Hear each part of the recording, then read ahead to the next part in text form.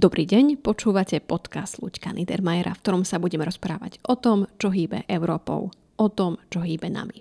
Moje meno je Karolina Koščová, v európskej politike sa pohybujem niekoľko rokov a budem sa pýtať, možno aj za vás. Príjemné počúvanie.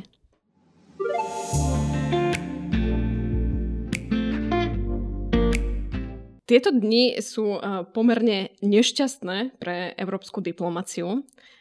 Návšteva vysokého predstaviteľa Európskej únie pre zahraničnú politiku Josefa Borrella v Moskve bola slovami desiatok europoslancov skoro až katastrofická. Išlo o mix nepripravenosti, slabého a nejednoznačného mandátu a neschopnosti brániť európske hodnoty. No a moja otázka znie, čo teda s Borrellom po jeho návrate z Moskvy? Bohužel tohle není otázka na Evropský parlament, protože Evropský parlament nemá žádné právo ho z funkce odvolat. Myslím si, že je důležité, aby Evropský parlament se k tomu zcela jasně vyjádřil. A myslím si, že ta návštěva měla dva problémy. První je vlastně osobní, protože mám pocit, že pan Borrell se domníval, že prostě svým diplomatickým úsilím nebo uměním zvládne tuto velmi komplikovanou misi a ukázal se, že ji absolutně nezvládl. A naopak se nechal ruskou protistranou vmanipulovat do situace, do které by se zkušený diplomat neměl dostat. Čili myslím si, že je tam jako velké osobní selhání na této misi, ale zároveň nemůžeme přehlédnout, že existuje určitý strategický problém v tom, jak se Evropská unie staví k dnešnímu Rusku. Bohužel zahraniční politika v Evropě závisí na jednomyslnosti a právě zde se ukazuje ten problém s tou jednomyslností, protože stačí jednotlivé státy, které vlastně omezují ten manévrovací prostor evropské politiky.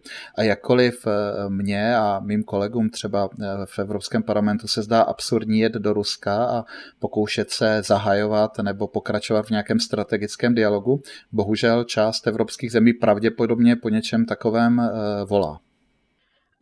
Áno, ale teda tá odozva v Európskom parlamente bola pomerne rýchla a intenzívna, ale teda je pravda, že prichádzala predovšetkým z východnej Európy, kedy sa vlastne niekoľko desiatok, myslím, že to bolo asi 70 alebo 80 poslancov sa počas víkendu spojilo a podpísalo list. A vy ste jedným z tých signatárov. A o čo v tom liste ide? Vlastně jde o vyjádření nedůvěry tomu, jak si náš v úvozovkách ministr zahraničí počínal. Čili reaguje to jak na vůbec tu špatnou myšlenku té návštěvy v té době, tak na její absolutní nezvládnutí.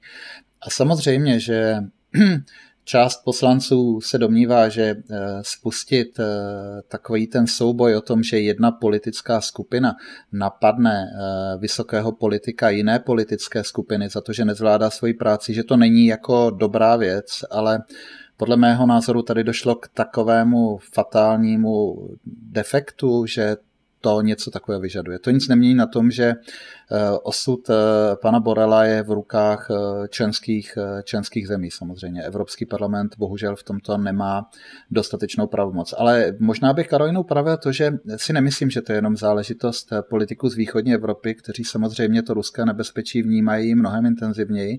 My jsme měli několik jednání na úrovni celé politické skupiny a víte, že v té politické skupině velkou váhu mají představitelé Německa, ale také některých dalších zemí opravdu na západ od nás.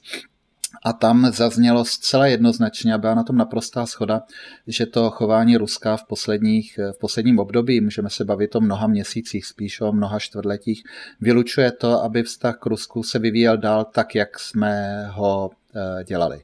To znamená, že to vyžaduje opravdu velkou změnu a bohužel ta návštěva pana Borrella vyrazila úplně opačným směrem.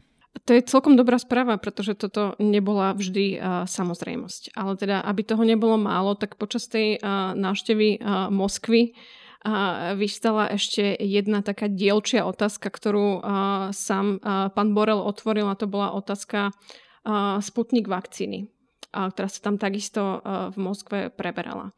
A ja som si dokonca našla slova Josefa Borrella z tlačovky v Moskve, ktoré si teda dovolím prečítať. A to bolo: A beriem si slovo, aby som zablahoželal Rusku k tomuto úspechu. Je to dobrá správa pre celé ľudstvo. Dúfam, že Európska lieková agentúra bude schopná certifikovať účinnosť vakcíny Sputnik 5, aby sa mohla používať aj v členských štátoch Európskej únie. Bola by to dobrá správa, pretože, ako viete, čelíme nedostatku očkovacích látok a ak bude k dispozícii ďalší zdroj dodávok, bolo by to vítané. Gratulujem k ruským vedeckým schopnostiam. No a moja otázka je teda, že či nám má byť jedno, odkiaľ je vakcína, ktorou budeme v Európskej únii očkovať, alebo treba aj trochu zvažovať, že čo to znamená, ak zapojíme do očkovania aj Sputnik. Čo si o tom myslíte?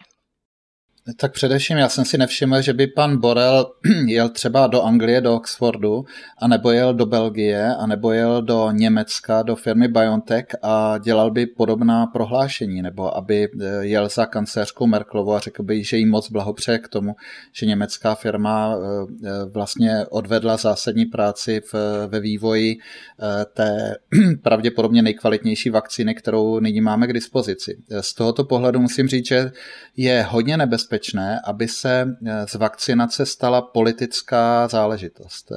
Ta vakcinace je záležitost kvalitního vědy a výzkumu a pravděpodobně v Rusku opravdu existuje kvalitní lékařská věda. Je to otázka fungování soukromých firem v tom, aby v situaci, kdy v minulosti vakcíny vyvíjely třeba 5 let a vyrábějí jich 10 000, aby vakcínu vyvinuli během půl roku a vyráběli stovky milionů dávek. Čili to jsou určitě ty otázky, které souvisí s vakcinací. Jakmile se do toho začne dostávat politika, tak je to podle mého názoru hodně nešťastné.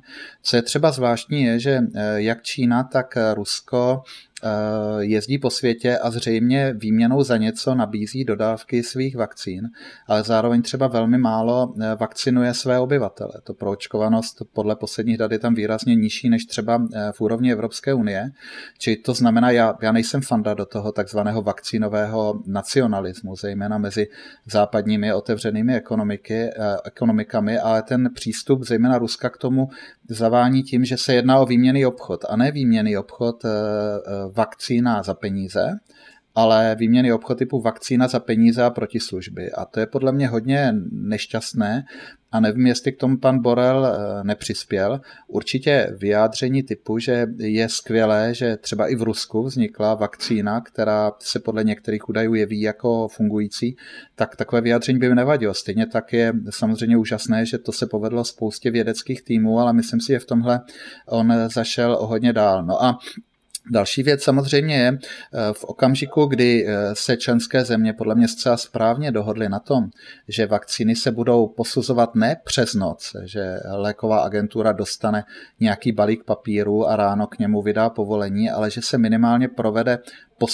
kvalitní posouzení těch podkladů, které není hrozně dlouhé, to trvá 3 až 4 týdny. Tak když jsme takhle postupovali od začátku, tak to samozřejmě týká i vakcíny Sputnik, stejně tak, jako to týká možných vakcín z jiných částí světa.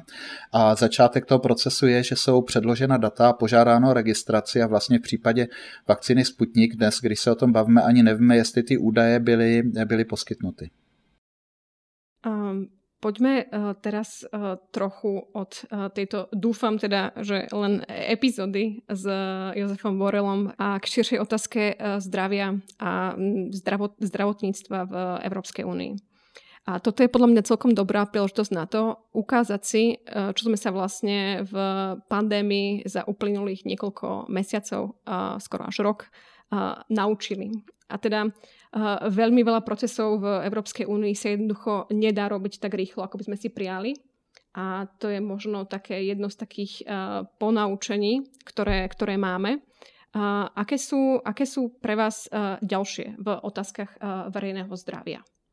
Myslím si, že máme spoustu ponaučení o tom, že některé věci nefungují. třeba ten rozdílný přístup k omezování cestování v případě pandemie ve vztahu k třetím zemím, nekoordinované omezení, zavírání hranic, to jsou určitě věci, o kterých jsme zjistili, že nefungují.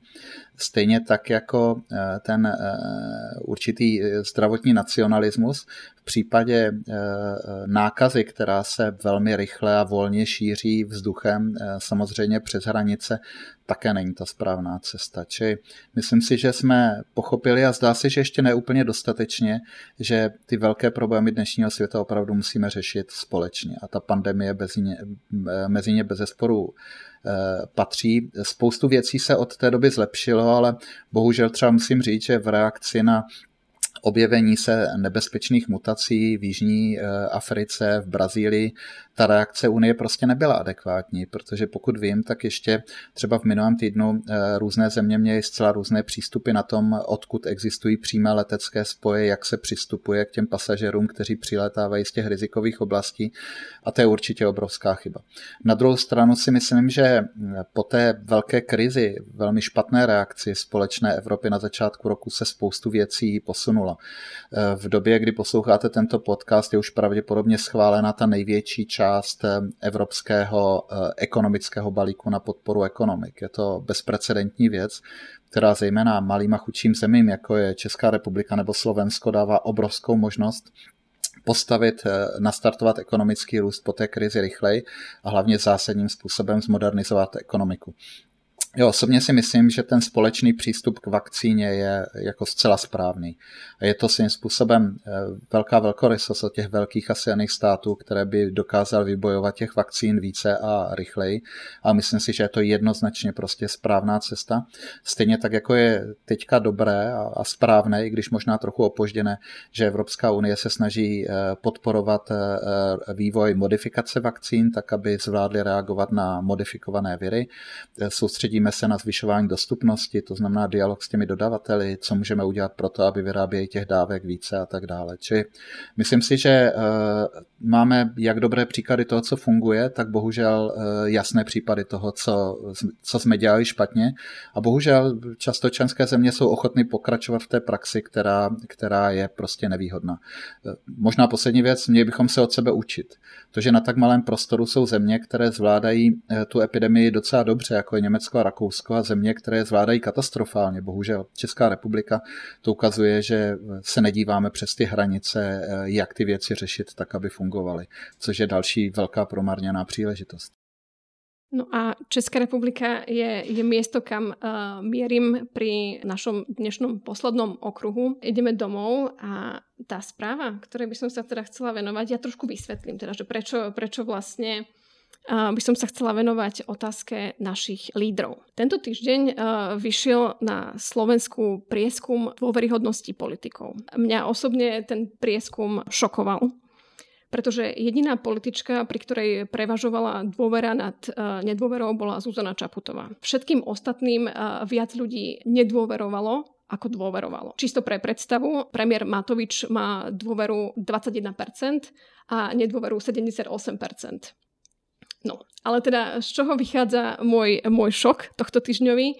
A to bolo teda, že niektorí politici boli schopní a ochotní oslavovať svoje umiestnenie v tejto ankete. To znamená, všetci tam mali okrem teda prezidentky negatívne skóre, ale boli ochotní verejne pochváliť sa tým, že sú, dajme tomu, 4. alebo 5. najdôveryhodnejší politikom. No a toto bolo pre mňa veľmi, veľmi prekvapivé, pretože pre mňa celý ten prieskum bol vlastne zlyhaním politickej triedy. Ja som si tieto prieskumy dôveryhodnosti potom porovnala s českými prieskumami dôveryhodnosti. Konkrétne s prieskumom, ktorý robil Sociologický ústav Akadémie vied Českej republiky.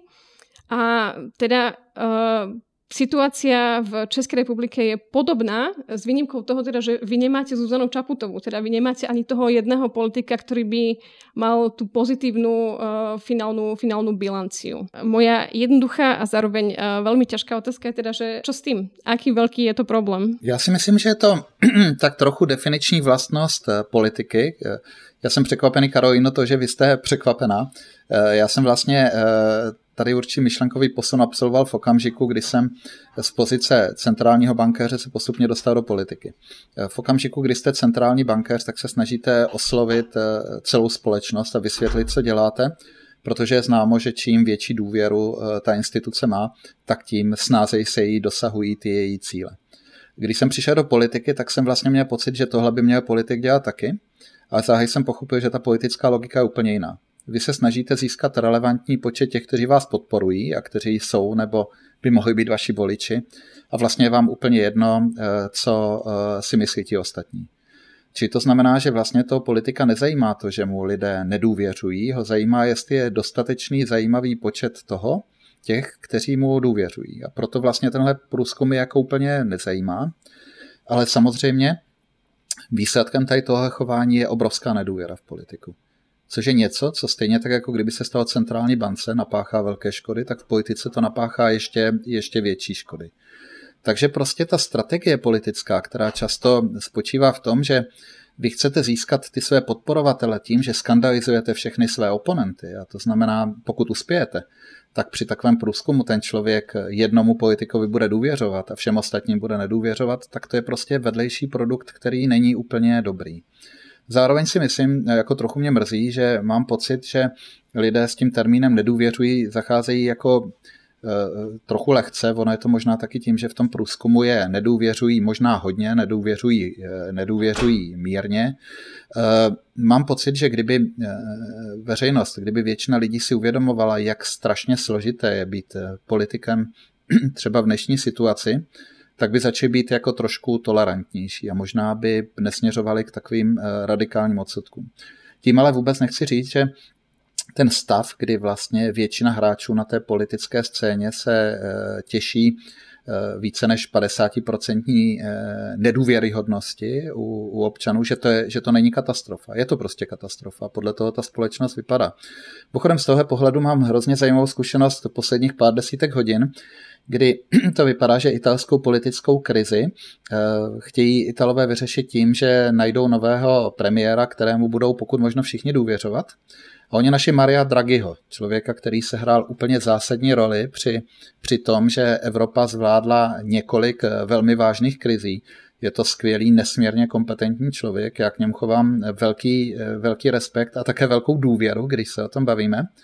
A když jsem slyšel report od svých italských kolegů, zajímavé je, že vlastně prakticky celá politická scéna, snad údajně s výjimkou jediné politické síly, relativně malé, se vlastně postavila k tomu tak, že Maria Draghiho podporují.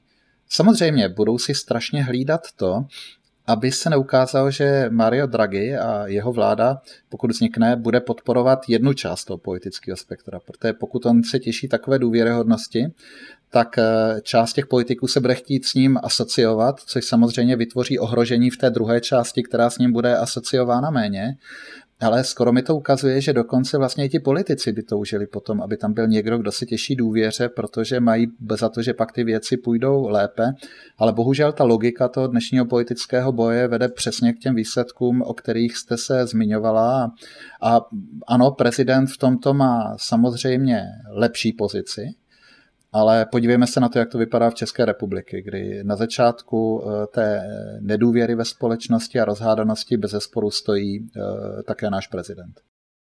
No dobre, ale akože toto potom znamená teda, že politik sa nemá usilovať o to, aby bol dôveryhodný v tom, ako ho vnímajú občania, alebo teda, že má sa usilovať o dôveryhodnosť, ale len do nejakého stupňa, akože dovtedy, dokým mu to voličsky vyhovuje.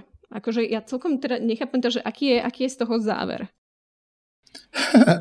Ten závěr je, že je to složité a že je to neradostné, jako konec konců vždycky, ale já si myslím, že by bylo fajn, kdyby aspoň část politiků zkoušela, aby i ti, kteří jsou rozhodnuti, že ho nebudou volit, aby mu naslouchali a eventuálně, aby aspoň neřekli, že mu nevěří. Určitě by to tu situaci zlepšilo, ale myslím si, že většinou ta politická strategie je jako získat ty své ovečky a vlastně potom, co si myslí ti, kteří v tom stádě nejsou, se jako ani tak úplně nepídit. Ale celkově ta politika, ta společnost je vyhraněná. Ona volá hodně po extrémech a toto je prostě bohužel jeden z důsledků, který ale celkově tomu vývoji společnosti podle mého názoru nepřispívá. Ja som sa trošku pozrela pri tej dôveryhodnosti, ktorá teda rozumiem, že je to trošku také komplikované kritérium.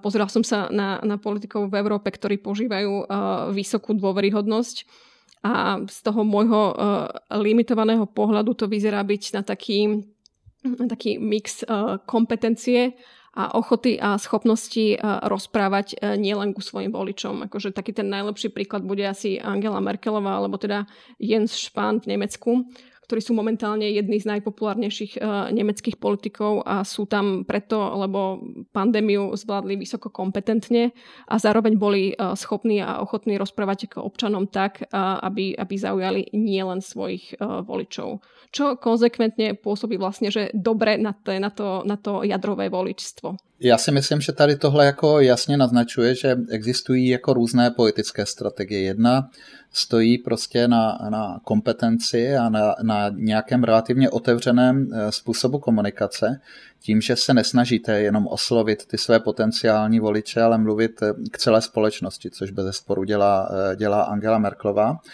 A druhá je taková ta marketingově spíše jako dělící, která se snaží uchopit jasně tu skupinu, kteří by mohli být moji voliči a říkat v zásadě sledovat postoje té skupiny tak, aby říkal to, co ta skupina v zásadě vyžaduje.